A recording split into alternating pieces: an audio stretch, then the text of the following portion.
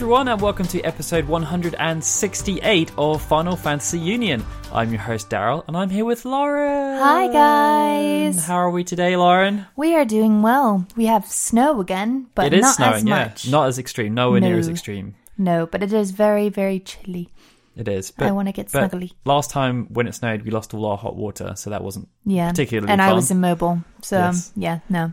We will not relive that again anytime soon at all. So yes, it's winter. Yes. It is winter. It's understandable that we would get snow. But in terms of Final Fantasy, I think we're doing good. Lauren's plugging through with her Final Fantasy 15 playthrough. Yep. Thanks to Mr. Han for helping me along my quest. Yes. Because, really, I mean, I'm playing it again, so I'm just kind of, taking it easy. Taking it slow, chilling out. But I'm quite a chillax gamer anyway. I don't stress out about perfection. But it's still nice to have the advice there. Mm-hmm. So today on the episode, we're going to be, I guess we're going to be talking about something that's maybe a bit odd. I don't know. It's an unorthodox topic, I'm going to say, but I've called it the music that drives us. And we're basically going to be running through music that we feel is inspirational within the games and that kind of help define them. We've got some interesting choices in there. My choices are probably going to be quite off the wall for some people. Good job, Darryl. But I like to make things interesting. I like to be a bit of a hipster when it comes to Final Fantasy music. You are very much a hipster when it comes to music. So much of a hipster. And then we've got some news. So we've got some new stuff, which is going to be, it's not really a positive news episode. I feel there's lots of stuff that's happened in the last couple of weeks where people have just been like, really? Yeah. So we'll run through that. That's going to be interesting.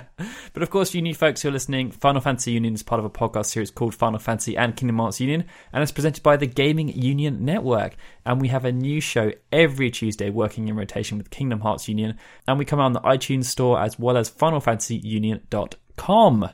And we're now going to do our shout-outs for Patreon supporters, our executive producers, some might say. And this is for everyone who has pledged $2.50 or more per episode. I'm going to kick things off with Barry Norton at Nortron Zero. Lewis James. Blue Machine at Blue Machine. Chris Morales. Eric Decker at Choco Taco. Jonathan Gonzalez at It's Just Johnny. Marcus Karnecki. Josh McNabb. Michael Graham. Thorin Bullen at Massacre 23. Zach Duranto at Zed Duranto 58. William Trengove at Varnis the Azure. Mike. Dustin Smith. Tyson Wildman at Ty Wildman 1. Ishbel Ayala at Red Peppers. Billy Jackson at _Billy Jackson. Darren Matthews at Doomster73. Joseph Robertson at Pokemon Trainer J. Keith Field at The Mighty Keith. Mario Herker. Mike Shirley Donnelly at Curious Quail. Mohammed Kayum. Rachel Casterton at Urbayun Ray. Vitanitas. Zelda Clone at Apes Type Novels. Zach Porter at Porter Paradox. Miles Ribbons. Richard Holman at Vex Lennon. Rob Porter at Squirty Birdie 1. Patrick. And David C. Thank you, everyone. Thank you. In way of announcements, we have actually just conducted an interview with the voice of Noctis, one Ray Chase. Mm-hmm. So that's going to be coming out on iTunes at some point during the week, and it's going to be coming out on the YouTube channel as well. So there's numerous places that you can listen to it if you want to. Hopefully you guys enjoy that. We asked a ton of questions. We had hundreds of questions, literally. Yeah, it was crazy. Absolutely insane. And we tried to get in as many as we can. I think we got in about 25 questions in total. Mm-hmm. So that was pretty good. Ray had a load of time. So it was really, really kind of him to answer so many questions. Yeah. And it was just nice to be able to talk to him and stuff. And sort of do interviews again, because we haven't done them in ages. We haven't done the last interviews we did were with Libertas and Regis, obviously John Campling and Liam Mulvey for Kingsglaive. And before that it was 13-3 Lightning Returns, where we did Julie Nathanson, Chocolina, and Ali Hillis again. And are you sure it was that, or was it Type Zero? It would have been Type Zero, wouldn't it? Yes, you are correct. Yeah, Type Zero. Yeah, although we did do one Ali Hillis interview at MCM because she was there, and we could actually meet her in person, which was great. Type Zero would have been 2015. Yeah. Yeah. Those were the days. It's because I don't know how I forgot all those, because that was an odd. It's because I was looking at the folder and seeing like, the dates of when they were done. It's because it was such a blur. I mean, was so busy. We did interview pretty much the entire cast of Type Zero. That basically did us out. Like that basically interviewed us out for ages because we were just doing interviews all the time. They were great and they were fun to do, but oh my god, the amount of work. But we did them over like a period of 3 months, I think. I know. Anyway, so actually we had a request on our kind of Patreon chat in the Discord, and someone asked us to do a house tour, which we didn't think was that good of an idea because it's not really that interesting a house. And there'll just be baby toys. Yeah, we're a normal house. We're just you know trying to settle in. I mean, I've been meaning to decorate a bit more, but I just haven't really found the time. No. And now we're going to move. Instead, we proposed... move rooms. Not houses. Instead, we proposed doing a small chat before we get onto our main podcast about what games we've been playing, because we haven't talked about that for a long time. No, we haven't. Catching Lauren by surprise. She didn't know this was coming. No, it's not even in the outline. I'm really thrown off. So... weirdly enough, our gaming habits are, I guess, not traditional anymore. I think we've gone... Unless it's a Final Fantasy game... or I've given a game for review, which doesn't happen too often these days. It's generally a game that's really old that we play. Like, we're not gamers that are day one editions anymore because we don't know if we're going to have time. Yeah. And so at the moment, I've been going through a really weird patch of... I was trying to do Metal Gear Solid 5 because I actually had some time. So I was like, I'm actually going to play a game that has been sitting on the shelf for a while now. And also I was inspired by the fact that it was on PlayStation Plus, so I was like, okay, well, this is the time. Yes, the universe is telling you. But then I got Dynasty Warriors 9 to review, so I had to stop Metal Gear Solid 5 and go on to Dynasty Warriors 9. So yeah, and then I got through a way of that, and I was like, I'm really going to try for the platinum on Dynasty Warriors 9, and then after that I'll go back to Metal Gear Solid 5. But then we started playing Knack. Yeah, because it was on PlayStation Plus. On PlayStation Plus, it was a really easy game for us to kind of like. Sometimes on Sunday mornings, we like to let Ali just watch us play a little game, and sometimes we've been playing like Tricky Towers, which is Tricky Towers. Like a Tetris game, and Knack, and I was like, well, it's like a really easy, simple platformer. Yeah. And it got a lot of bad rap when it first came out, which I thought was really pretty harsh. shame. Because it's like an old school platformer, so there's no like checkpoints or anything like that. You just have to get through the game, and a lot of them, it's very basic. There's only 2 buttons that you need to press, not 3, I guess, with circle special moves. Yeah. But it's really, really straightforward. Really, I find it fun. Yeah. And Ali really enjoys the character. Like, really, Ali loves seeing Knack. She makes us draw him all the time. Yeah. On like Etch-a-Sketch and paper and stuff. Yeah, no, she likes it. But then on top of that, I mean, we've gotten back into Binding of Isaac, which is fun. Rebirth. Yeah. No, Afterbirth. Afterbirth. Plus. That game is it's just endless. I love it so much. Binding of Isaac is amazing. But like, yeah, continue on your... And then because there is a bit long list. And now, so I managed to finish Knack, and then I was going to go back and try and get the platinum on that. And then after that, go back to Dynasty Warriors 9, and then go back to Metal Gear Solid 5. But then... I'm now playing Attack on Titan 2. So I'm now trying to do that one and then go back to Knack, and then go back to Dynasty Warriors 9, and then go back to Metal Gear 5. And also, I really want to still play Bloodborne. There's a lot of games. I mean, we kind of we get into habits of things. Like when we were in our old house, like just before we moved to our first house, we told ourselves, I was pregnant at the time, so we were just like, we're probably not going to have the time to play this as much as we are now. We were going to platinum all of the Demons and Dark Souls games. Yep. We platinum Demon Souls. That's as far as we got. Yeah, we didn't get onto but Dark Souls. We wanted to play through those, but we just kind of get into sort of phases. I mean, me, for the moment, I had never played Mass Effect. I had never played the Mass Effect series. I've always like tried to play the game and then just kind of got distracted and then didn't pick it back up again. But this time I decided that I was really, really, really going to work on getting it done because I just, I've always heard good things about Mainly Mass from Effect. me. from everyone, from everyone.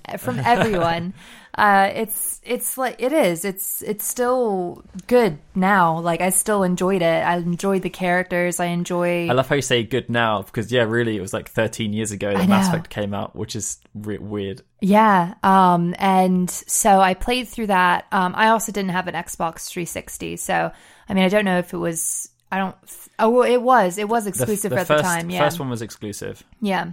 So I played through Mass Effect 1, and then I played through Mass Effect 2 right after, and I really enjoyed both of them. I don't know why it took me so long to get through them. I'm waiting now to play Mass Effect 3. I want to get it on Xbox 360 because we don't actually have it on Xbox 360. We only have it on PS3. Yeah. I've got a weird thing because of how things used to go with reviews. So we bought Mass Effect on the Xbox 360. Because I think you borrowed your first one. I borrowed it, yeah. And then I got Mass Effect 2 to review on PlayStation 3, and then I got Mass Effect 3 on PlayStation 3. So I had a little bit of continuity between those two. Yeah. But then we didn't have Mass Effect 2 on Xbox 3. No, we did. I had it on both, didn't I? Yeah. Yeah. It's a really weird situation. Yeah, it's really complicated. But yeah, so I've just really been enjoying it, and I highly suggest that anybody who hasn't played it before go back and play it. Especially if you can get all of them on the same console, because I think it really does make a difference. Well, I mean, you were seeing with Mass Effect 2, like if you hadn't had the cross save kind of thing, you would have a lot of different experience. Yeah, like whole characters are missing. Like they just completely replace characters depending on whether or not you imported your save and depending on what you did in the first game. So yeah, I was trying to follow a guide on IGN just so that I didn't miss anything. And basically, some of the characters that they were talking about I didn't see. And I was just like, well, I don't see that person, but I see another person who's in the same location. Are they the person that they're talking about? It's like, yeah. And but yeah, and that was fun. And then on top of that, I've been playing, I've been going back to The Sims 4 a little bit. I'm kind of getting in a homey mode. I want to decorate a lot. And so Sims is a way for me to sort of escape and play interior designer, because I just don't have the time or the willpower to do it to my own house at the moment. But, and then I did start on Final Fantasy IV again on Steam, but I haven't gone back to it. And obviously I did World of Final Fantasy, which I had to put on pause because Final Fantasy 15 came out and people wanted to watch Final Fantasy 15. Playing through Final Fantasy 15 again is interesting. I mean, like, everybody keeps asking me like how different it is, and I just don't see much of a difference between the original and this one at the moment. I don't really see anything at the moment. So we'll see what happens as I get further into the game. But I am enjoying it. I mean, like, you know, it just is. It's an okay game. Like, it's good to get through, but there are other games that I would rather be playing right now. Like, I really want to play Fallout 3 because I played Fallout 4. Yes, you did. And New Vegas. You want to play New Vegas? Yeah, I want to play New Vegas. So I'm catching up. I'm getting all the games that I missed. So many games. Like, I mean, like, there's too many. The new Assassin's Creed Origins that it'll be it's the first Assassin's Creed main one I haven't played yet. I really want to play the Just Cause game. Actually, I just did Deus Ex Mankind Divided because that was on PlayStation Plus. So we keep talking about playing Horizon as well. Yeah, Horizon's another one. There's been and we still haven't played The Last Guardian. Yeah, there's a load of games Odyssey that we've kind of missed. Yeah. Just because we get busy. Yeah. Anyway, right. So yes. That's enough about what we've been playing. Hopefully that was fun for you guys. Hopefully you've been playing similar games as well, or other games. Probably other games. Mm-hmm. But yeah, so we're going to go on to our main topic now, which is called The Music That Drives Us. And we just said then about how crazy it is that Mass Effect came out so long ago, but really, we were talking about it before when we were doing the outline, and Uematsu left Square Enix 14 years ago now. Which is just crazy. Which it's absolutely nuts. Like, that's more than a school career. Yeah, and also you think that he was only there for a little bit longer than that. Well, in terms of Final Fantasy games, because there's 1987, 97. Like, he was only like there's almost been as many years without him on the franchise as there was with him. Yeah, which is also weird. Yeah, and obviously since he has left, we've had so many composers who have come in to try and fill the shoes that he left, which were rather large shoes. Yeah, and I don't know about you, but I'd say that it's been a very different type of style of music that we've kind of had to get used to a bit. And I think also the fact that they've changed composers means that there hasn't really been a consistent style like we had before. No, Uematsu did change his style over time. Like as he got in the later games, he started to put more of his own personality into the music, I'd say, and because he got a wider range of instrumentation that he could use. But we've had the likes of Sakamoto on 12, which was then completely different to Eguchi and Matsueda on 10-2.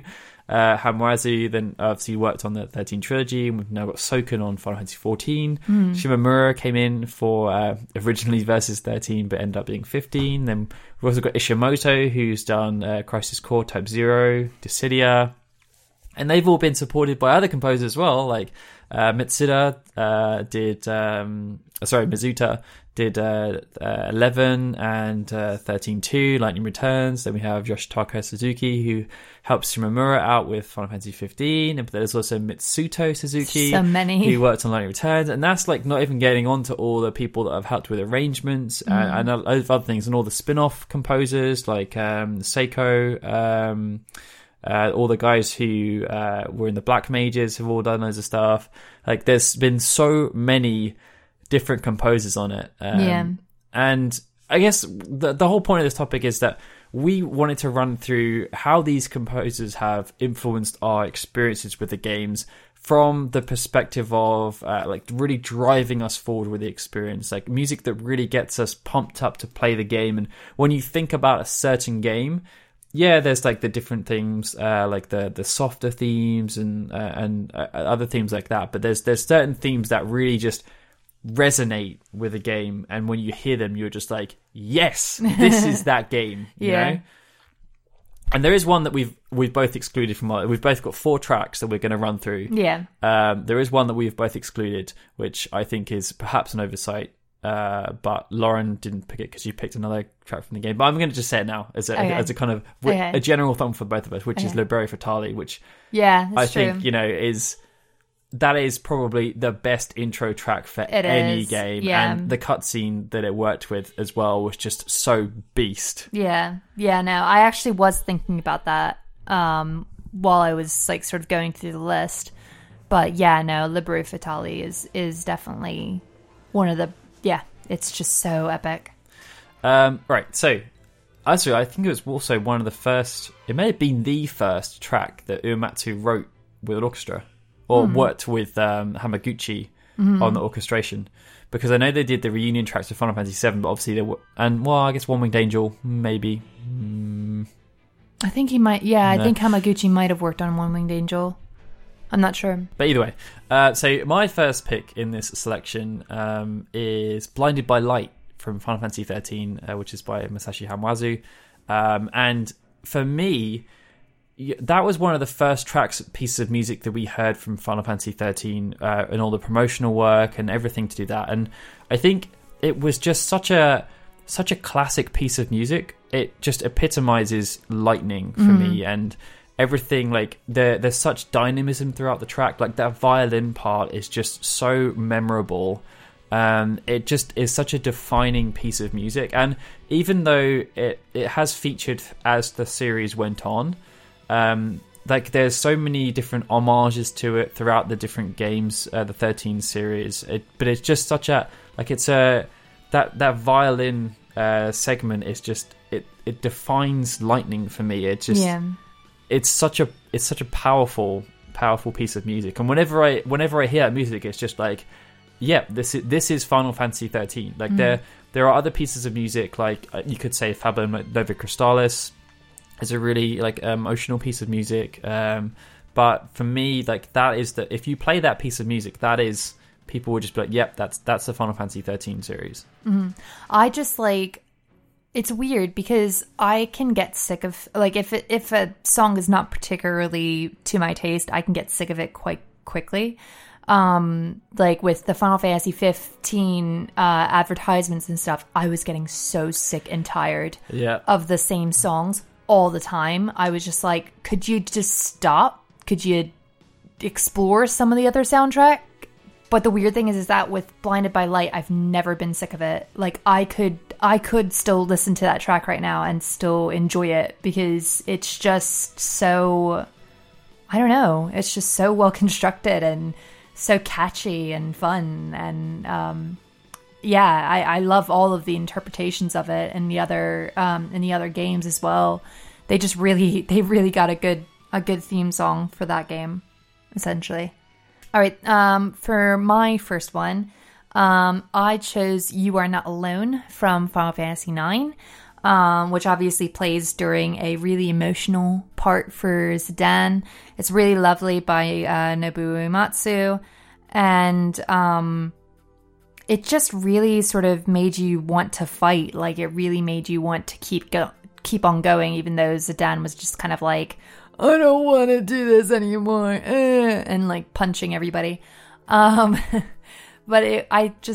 whenever I hear that song, it resonates so much with Final Fantasy IX because it's like powerful, but it still has that sort of folky vibe to it that was so sort of synonymous with Final Fantasy IX. I mean, I always think of like that sort of Renaissance type music, Celtic music with Final Fantasy IX, and it just suited it so well. And I think a lot of people do identify with that song.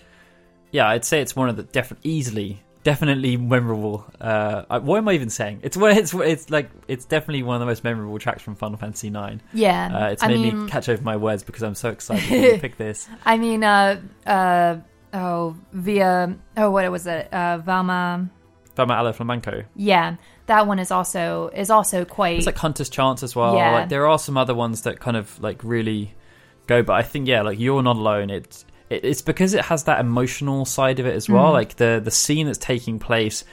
If the music wasn't there, it wouldn't be anywhere near as good as it is. And I think Uematsu did such a good job of really conveying the emotions of everyone in the group, not just Zidane, like everyone else who's trying to like bring him back on board, and like obviously he's just going on his massive sulk. Yep. But it just had like, I guess the tone of the music, it was that nice mix of dark and like the music as well. Like, you know, you had like the booming bass line, and then you had like the kind of the twangy sitar sound that was playing over the top of it. It was just like, it wasn't an overly complicated piece, but then a lot of Uematsu's pieces aren't overly complicated. They just strike the right chord to they somehow manage to tap into like an emotional state that you have that just really pulls you into the scene and makes you. I guess the thing that he's really good at is tying a theme back to an experience, a place, a person. And so with this one, you know, obviously it was an experience that he tied it into. It wasn't like the place you're in. It wasn't necessarily the fact it was Zidane doing it. It was the scene. Like he managed to make that scene memorable because of the scene, but also the music because of it. Like how many other scenes can you really think of where it's like as a placeholder piece of music that plays during just that specific sequence? Yeah. Like Libero Fatale is another one, I guess, because it happens. But like I can't really think of many other pieces of music that are just so well suited to like The what's Oath happening. is another one, I'd say. Yeah, The Oath, definitely. Okay, so my next track is from Takara Ishimoto, and it's from Type Zero. Yeah. Yes. Beginning of the End, and I guess it's a scene that's, in a way, it's a similar to Libero Fatale. It's like the beginning of it like really sets it up, and it's a piece that has lots of different parts to it. It's about like 4 or 5 minutes long, but for me, it does convey the main theme of Type Zero, but it's really towards the end that it becomes its own thing, because you have the choir coming in, you've got like a really powerful orchestra, but literally when the piece is ending, you've got like it's like the build up, and it's like we're here, yes, we have arrived, yes, as Ais would say, I believe. Yeah. And it's like the do do do do, and then It's you've got so that. good. "Ha!" Yeah. I mean, Ishimoto really deserves so much more credit than he's given as far as his soundtracks go, because the themes in Type 0 in general are just so good. I mean, you also have like Tempest Bellum, which is one of my absolute favorites.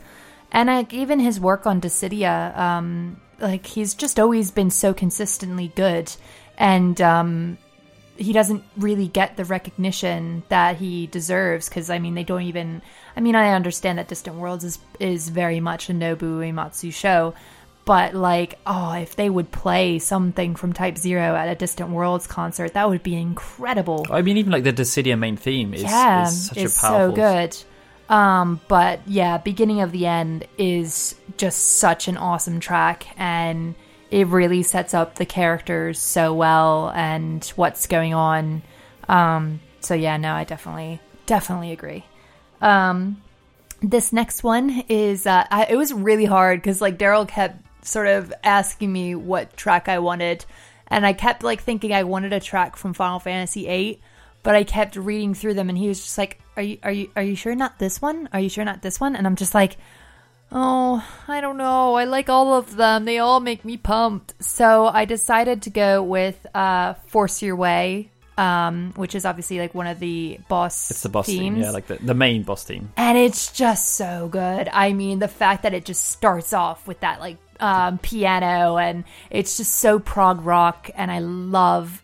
And by piano, you mean organ. Organ, piano. They probably used a piano. They both have to keys. Be fair.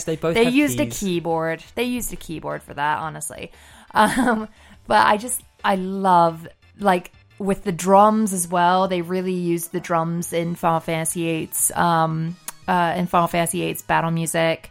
But Force Your Way was just such an awesome tune to listen to while you're fighting these big bosses. Like, like it's just, it's so good. Like, and there's so many, it just keeps on going. Like when you think that the battle theme has ended, it just goes into another section, and you're just like, oh my god. And then it goes into like da, da, da, da, da, da, and you're just like, oh, this is so good. I think you've really hit it on the head because about the prog rock side of things. Because like I said, it was his prog rock fantasy. Like, as the games progressed, like he got given more accessibility to different instrumentation and stuff, and like we've seen with the Earthbound Papas and also the Black Mages that like progressive rock is really his passion. Oh, that is his baby. When he gets to do his own type of music, that is what he wants to do. And Final Fantasy VIII, just like especially Force Your Way, like that is just like the organ in there, the drum, like there's like syncopation on the drums and like the guitar riffs and stuff. Like it's just when he was like dreaming about the kind of music he could create, this was one of the ones where he was just like, yes, I can finally do what I want to do. Yeah. And I think all of the battle themes really sort of the battle themes in 8 really speak to that, because even Man with the Machine Gun, The Extreme, they all have those hints of prog rock in them, or they just are prog rock. And I love it. And it also really matches with the environment of Final Fantasy VIII as well, because it's quite technical. Like it's like a lot of the environments are very futuristic, and I think it really speaks to that as well. I mean, you have Esther, which is like the most high-tech city ever. Yeah, although the music for Esther is just... I know, it's so bad. It's so weird. Boink. Boop, boop, boop, boop. Blah, blah. I think I used it in a presentation once in school, and everybody was just like, what the hell? Like, where did you find this music?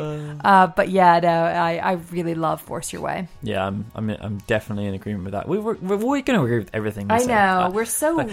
You are wrong with your choice. We're such a disgusting example of a couple. I know, like, right? We're just we didn't pick any of the same tracks, so no, we didn't. That's our disagreement right there. Yeah, so our next track, my next track I should say, is Hellfire from Final Fantasy 15. It is really good, keeping up with the modern games. So this was so I'm going to use this as a bit of a platform here to voice something again that happened that many people maybe aren't aware of. So Yoko Shimomura, rightly so, gets a lot of credit for the Final Fantasy 15 soundtrack, but she wasn't the only person that worked on it. And Hellfire, which to me is like the best structurally, it's the best structural track on Final Fantasy 15 from a battle perspective. There's like 15 tracks. I know. And you could say, like, I really love... Hunter Be Hunted is amazing. Noctis Apocalypsis and, like, Hunter Be Hunted and stuff. There are other battle tracks on there, but to me, Hellfire is the one that's the best. It has the most emotional involvement. It has the best thematic development.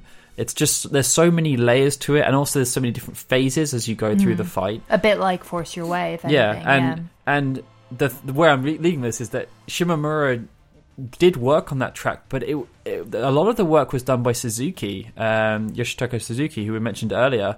He also did Hunter Be Hunted as well. And I love him. But in a lot of, like, in the credits, for example, Suzuki isn't even mentioned. Like, it's just Shimomura gets all credit for all tracks on the soundtrack, and I think it's really unfair that happened. So for me, like, Hellfire and Hunter Be Hunted, they're probably my two favorite on the soundtrack, and they were done by Suzuki with, like, assistance from Shimomura. But the credit for Hellfire is co-composed by Shimomura and Suzuki, and then Suzuki did all the arrangement, like the touching up and stuff, because obviously they pulled in themes that Shimomura had used from other places.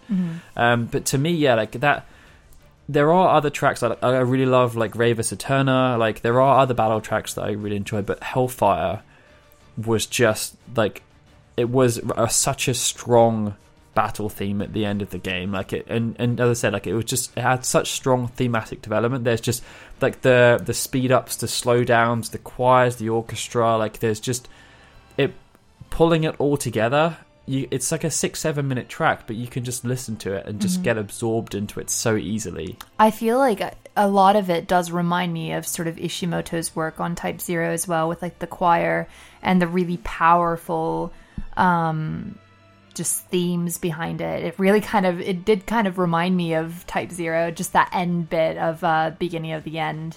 But no, I mean, that fight was probably like, it would have been interesting to see what would have happened if they did choose only one or two composers to compose Final Fantasy 15, because I think that's one of the things that's kind of like, I think the consistency would have been nice for Final Fantasy 15 if there was a consistent sort of theme. I think we probably would have found a lot more themes that we liked. Yeah, because I think there were 4 or 5 composers that worked on the game. Yeah, it was just a mash. And I mean, like, that's not to say that the other people were bad. It's just that, like, it would have been nice to have that sort of continued theme throughout. I guess it's like, you could say the same thing about 10, because obviously you had Uematsu, Hamuazu, and Nakano, and you can really tell the difference between the pieces of music they composed. Yeah. Like, Nakano's music is very, like, environmental, it's very incidental, like, there's not too much thematic development. Whereas, like, Uematsu did all, like, the character themes and, like, the summoning, like the Hymn of the Faith and, like, the really strong thematic stuff. I mean, it's good, I guess, because you're playing to their strengths, but, like, it's also just kind of like, oh, well, I would like some consistency. Okay, so this next one is a bit dubious. I say this because I really do love the original version. Like, don't get me wrong, but okay. So the song that I've chosen is Clash on the Big Bridge, which is obviously by Nobu Uematsu, which I love. I love the original version. I think it's great. But the version that I love the most is actually from a form of DLC. I know, Darryl. I know, it's so bad. But yes, so there's a version of Clash on the Big Bridge that features in the Final Fantasy 13-2 Colosseum DLC when you go up against Although Gilgamesh. technically that is DLC that we approve of. Yeah, it is, because it's just an added thing, isn't it? It's an added boss. So this version was rearranged by Hiroyuki Togo, and it is just... It just takes it to another level. I mean, there's so many other people who have done like metal versions of Clash on the Big Bridge, which is fine. Like, if that's what you're into, that's totally cool. But this version, I just loved so much, especially because they featured the shamisen, which is like just such an amazing instrument. I love the shamisen, especially when people really like fully go for it with it. It's just such a versatile traditional Japanese instrument that I just am obsessed with.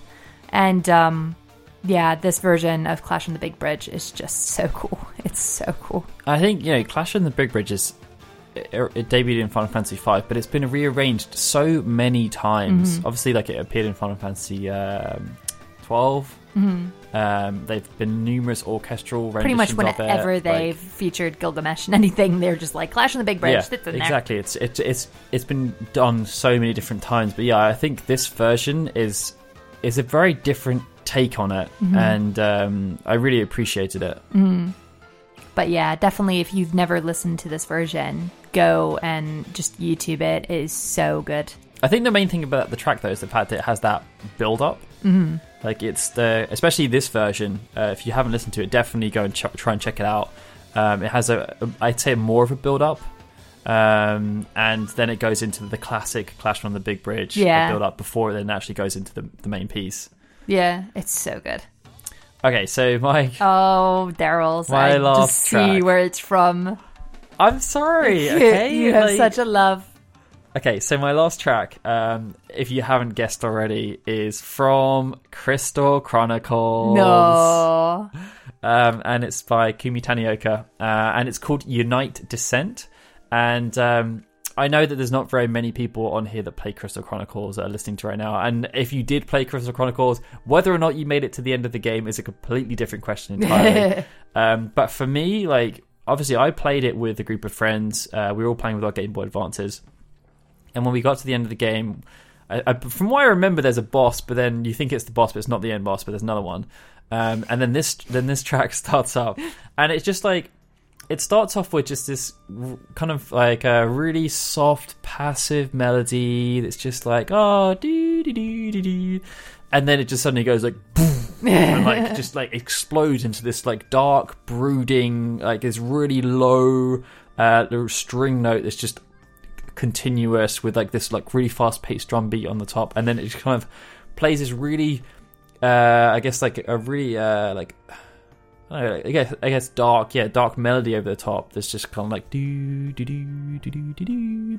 And like when I was just listening to it to kind of refresh myself of the track before when I was doing the outline, it still gives me the chills now. Like No. I remember just like, because it was just one of those fights where you have some boss themes where like this like force your way, where everything's going crazy all the time. It's just mental, and you've got like Hellfire where there's just like so many layers of all these different things. Whereas this track, it was just like you have that kind of single note in the bass, and then you've got like a really small melody and a really strong drum beat, and like it was just one of those ones where it's like a peaceful darkness, if that makes sense. I guess so. Like yeah. it was a very minimal theme, but it really, because it was so minimal and focused, it made you really think about what you were doing in that time and how difficult what you were doing was, and it was like a sense of scale. Like it made you feel like what you were going up against was insurmountable. Yeah. In a weird way. I don't know, like if that makes any sense. Kind of. I'll have to listen to it, really. But there was like a nice little chorus bit and stuff in it. Yeah. But it was just like, because it's like the track was so minimal, it really made you just think. If that makes, I don't know, it's a bit weird way of describing it. Well, basically what's going to have to happen is that once Ali and the new baby are old enough, we're all going to have to invest in our Game Boy, we've got a GameCube. And you get 4 Game Boy Advances. Yeah. And we just need 3 more. We have a Game Boy Advance, so we just need 3 more Game Boy Advances, and then we're sorted, bruv. It's okay. But yeah. All right, so this last one, last but certainly not least, it's a song that I've always just been obsessed with when it comes to Final Fantasy X. I was really sad about how it was remade. I don't think that it really has the same impact, but Challenge from Final Fantasy X is just so good. I mean, like, it actually plays during multiple sequences in Final Fantasy X. I think one of the first times you hear it is actually when you're fighting the like weird scorpion creature thing on Mihen Beach, Mushroom Rock Road. And Operation Mihen is what I'm trying to look for. And but it's not as impactful there as it is when you verse Unalesca. And like, not only is it leading up, like, it does it play in the lead up when everybody's sort of having their moment to sort of threaten Unalesca and decide why they're fighting. But then it carries... Now is your time to choose. Oh, it's so good. But then it plays during the whole thing, and you just feel so pumped when you're listening to this track. I think, if in some ways... it's a similar track to the one I was just describing, because if you think about Challenge, there's not really that much to it. It's quite a basic track. Yeah. There's just like that kind of do. It's like very ethereal. Yeah. But because it's just so minimal, it really makes you focus on like what people are saying in the build up, and then the fight itself, like. It kind of mostly about the bit. drums. Yeah, exactly. Like, it's mostly about the drums with that one, and I love it for that. I've got like the kind of siren in it. Yeah, I'm like a huge fan of drums. Like I could never play them myself because I just don't have that hand-eye coordination. But like, I mean, you think about like Rush's YYZ. Like, I love really, really impactful drum music, and like this was just, this is so good. This is so... That's why you love Whiplash film. I know. I was listening to Caravan the other day while I was editing Ray Chase's interview. So good. But yeah, I mean, I did think of some other tracks while I was like doing this, because I mean, like, you think of Seymour Battle and Dark Messenger from Final Fantasy IX. Like, there's so many tracks that could be really sort of impactful. Caius's theme. Oh, there's so many tracks, which is and I mean, it's quite interesting that you picked mostly tracks that weren't done by Uematsu. I didn't pick any, and even Caius's theme isn't Uematsu. Showing that, like, I mean, even though people always sort of say how amazing Uematsu is, and he is amazing, like, he is a very, very talented composer. They haven't managed to completely lose their spark as far as the soundtracks go with Final Fantasy. It's also because I'm a hipster.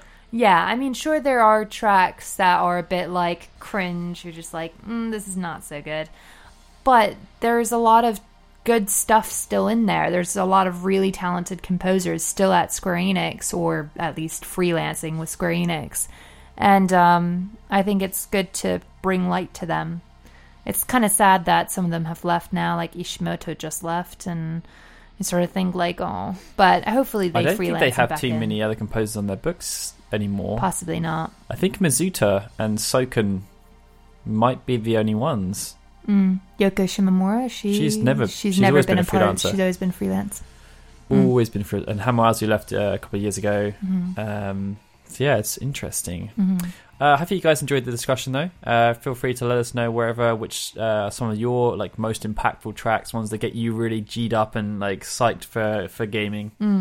We're going on to news now. We don't have too much news, but as I mentioned before in the intro, it's kind of like a bit of a news thing. So first of all, we've got Dissidia NT. They announced the first DLC character in the season pass to his Vayne Solidor from Final Fantasy XII. So there is finally an antagonist from Final Fantasy XII. There is. My personal preference would not have been Vayne. I would have preferred Cid. Which some other people have said that it would have been interesting. I just think like he's more of a consistent antagonist in the game, and like he has his weapons, his guns and stuff, but Cid is being added would be reliant on Balthier being added, because then you've got the conflict there. Vayne, obviously, like, I mean, there's not really a conflict between him and Vaughn. Like, there's not really a conflict between Vaughn and anyone. But like he is technically the antagonist of the main antagonist of the game, even though you only fight him once, and he doesn't appear that much, I guess. Yeah, I mean, even Gebranth would have been a more interesting choice. I mean, that's what people were saying. Like, there were so many people that would have preferred Gebranth, and obviously Gebranth was an original character. Like he featured in the original 2D City game. So but I guess maybe they wanted to add some new characters in. I don't know, like, because Gebranth fills the antagonist box. There is a lot, like, he has a big fan base. I'd say way more than Vayne has. But then it also just missed the opportunity to have, because I think this was I think the hint that they gave was like a male from the later part of the series or something. Yeah. And I think it would have been better, I think, if they put in Caius. Like, it kind of disappointed me that they I mean, there obviously are other options that are upcoming. I don't know what their plan is, but if they wanted to like really reinvigorate people and get people, because like their momentum of Dissidia NT is dying. Yeah, which is seen by the fact that it even failed to apparently top the top 20. Yeah, it didn't appear in the top 20 PlayStation Store charts for the US or EU for either January or February. Which is quite bad, really. Like, I mean, considering what other games are on the market at the moment. Like, obviously, there's been a few really big ones that have come out recently, but, like, it's been quite a slow sort of month. Yeah, and, like, I think if they really wanted to... I think we've said this before. Like, they really needed to hit things hard, get people really excited. And Vayne, it's just been, like, you put up a poll, right? And most people just said they didn't really... They were just kind of like, eh. Yeah. It's, like, great, you know... Yeah, not really interested. But yeah, hopefully they pick it up with another character. And also, I mean, they've said now that they're going to announce a new character every 2 months. So yep. So the DLC is going to last through until February next year. I think these 6 characters. So we'll have, I guess May. May will be the next one. No, is that right? No, I think it's June. Oh, June. Oh God, so it's almost 3 months. I think it's June, August, October, December, February. Yeah, so, I mean, we have a while until we figure out who the next person is. But yeah, next on the list, we have Final Fantasy Explorers Force, which is obviously the mobile version of... it's like it's a mobile, like, sequel thingy. Successor kind of to Final Fantasy Explorers. Obviously, like, it's Japan only for the moment, which is what they always do with these games. But... yeah, it launched on the 15th of March. Do we know anything about how it's doing? I mean... No, not a clue. I haven't actually checked to see if it did launch. That was just when they said it was going to launch. That's just when they said it was. Oh, gosh. But it's another free-to-play mobile game. Yeah, I mean, typically these games take about a year before they release internationally, if they are going to. I know. But, I mean, I'm unsure if Explorers did not do well. It didn't do well. I mean, it was a bit of the timing, because I think at the time there was some other games that were coming out. It came out like December, I think. Yeah. Like, it was a December, January game, I think. I just remember it was really weird. So next up we have, I guess it's a Final Fantasy 15 story. Like, we'd all known that Noctis was going to had the time with the Tekken 7, but he's now actually been announced as the 3rd DLC character for Tekken 7. And he's going to be available on the 20th of March for around $8, I think it is. So he comes with some unique costumes, and they've added Hammerhead in as a new stage. But I think most people... I haven't seen too many people that are just like, yay! Most people are just like, why is he in Tekken 7 and not Soul Calibur 6? Because he has a sword and lots of weapons. Like, that would have been the perfect tie-in for him. Yeah. Like, I guess maybe they just wanted to... Maybe Tekken approach them. Maybe... It's the same company. Oh, yeah, that's true. That's why, like, it's a bit weird, because they're both made by Namco. Yeah. And Soul Calibur is weapons. Maybe they wanted to big up Tekken instead? Maybe. I mean, Tekken have been doing... Like, the DLC has been adding guest characters. They added someone in from Fatal Fury, I think. Because I think it's the only one that doesn't really have... They don't really do...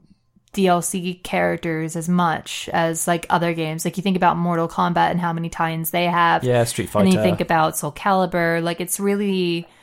It might be that like Tekken has been Tekken trying did to the Street Fighter crossover. Push forward. They did have the Street Fighter push up or connection, but obviously like it's not the same as having a character from a very high profile game as well. I think it's just more the fact that they could have... Soul Calibur 6 would have made so much more sense. Yeah. They have just announced Geralt, I think it is his name. I haven't played too much of The Witcher. I'm sorry. But they've just announced the main character, The Witcher, is going to be coming in Soul Calibur 6. But again, like, it's... The Witcher is a Namco franchise. Yeah. So, like, yeah. Either way, like, that's... People have been a bit kind of like, yeah, okay, yeah, but it would have made more sense if you'd done this.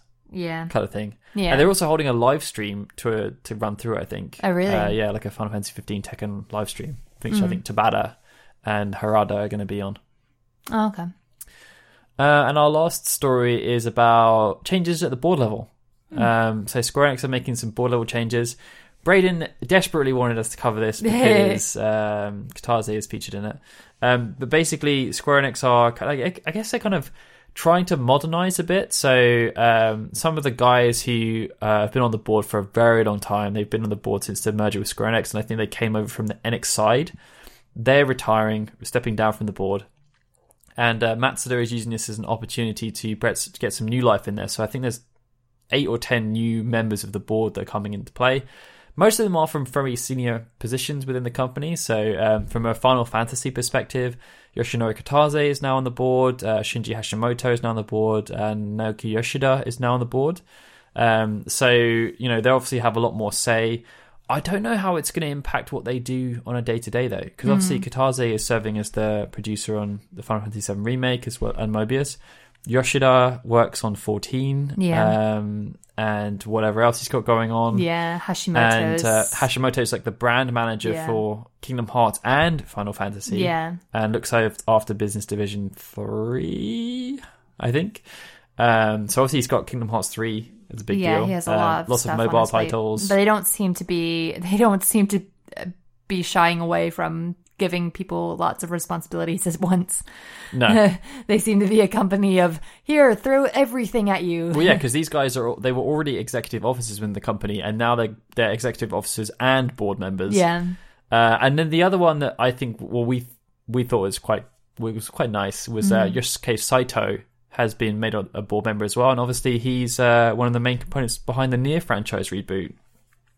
Although I guess that kind of side of things, because Saito, he works very closely with Yoko Taro. He was actually he actually worked on the first game as a developer, Drakengard 1. So it's really, really nice to see him kind of work his way up. And he was one of the main voices behind Nier. He took a big risk with that game, and obviously Nier Automata has proved to be a massive success for them now, and they're looking to make it even more of a franchise. I think Yoko Taro said they're definitely planning to do something for 2020, which is I think it's the 10th anniversary of Nier. So I guess with Saito in a more prominent position, maybe that means that we'll get to see more of Yoko Taro. Yay! I love Yoko Taro so much. So, and Saito. Yeah, that's this episode. Yay! Yeah, lots of music discussions. Yes. Hope you enjoy it. And so our music from this episode, I've tried to get it to encompass everything we discussed about in a different theme. So this theme features in pretty much every game. There are some that it does not feature in, though. But it's the Final Fantasy main theme. It's the one they always close out at Distant Worlds, and everybody's just like, it's going to be Aerith's theme, and you're just like, shut up. Like, it's going to be the Final Fantasy main theme, because the Final Fantasy main theme is so superior, especially the Final Fantasy VIII version. Yeah. That is my favorite. It's so good. So this is arranged by M. Wind, and it's like, I think, a Celtic version of it, which is quite nice. Yeah, I do love the main theme. It's just so classic. It makes you cry every time. It does make me cry now. It's really annoying because, it doesn't even matter what's going on screen. I'm just like, oh my god, it's the Final Fantasy main theme, and I love it so much. Yep. That's it. Good acting. Yeah, thank you. Oscar. So our next episode is scheduled to come out on the 3rd of April, and be sure to subscribe to us on iTunes so that you get notified when it does. Alternatively, check out our YouTube channel, and obviously check out all our news coverage on FinalFantasyNews.com, which is done by Braden. And if you really enjoy what we do, why not consider supporting us on Patreon at patreon.com/FFKHUnion. Alright guys, it's time for us to say goodbye. Bye everyone. And I'm Darryl saying goodbye. This has been a FinalFantasyUnion.com production.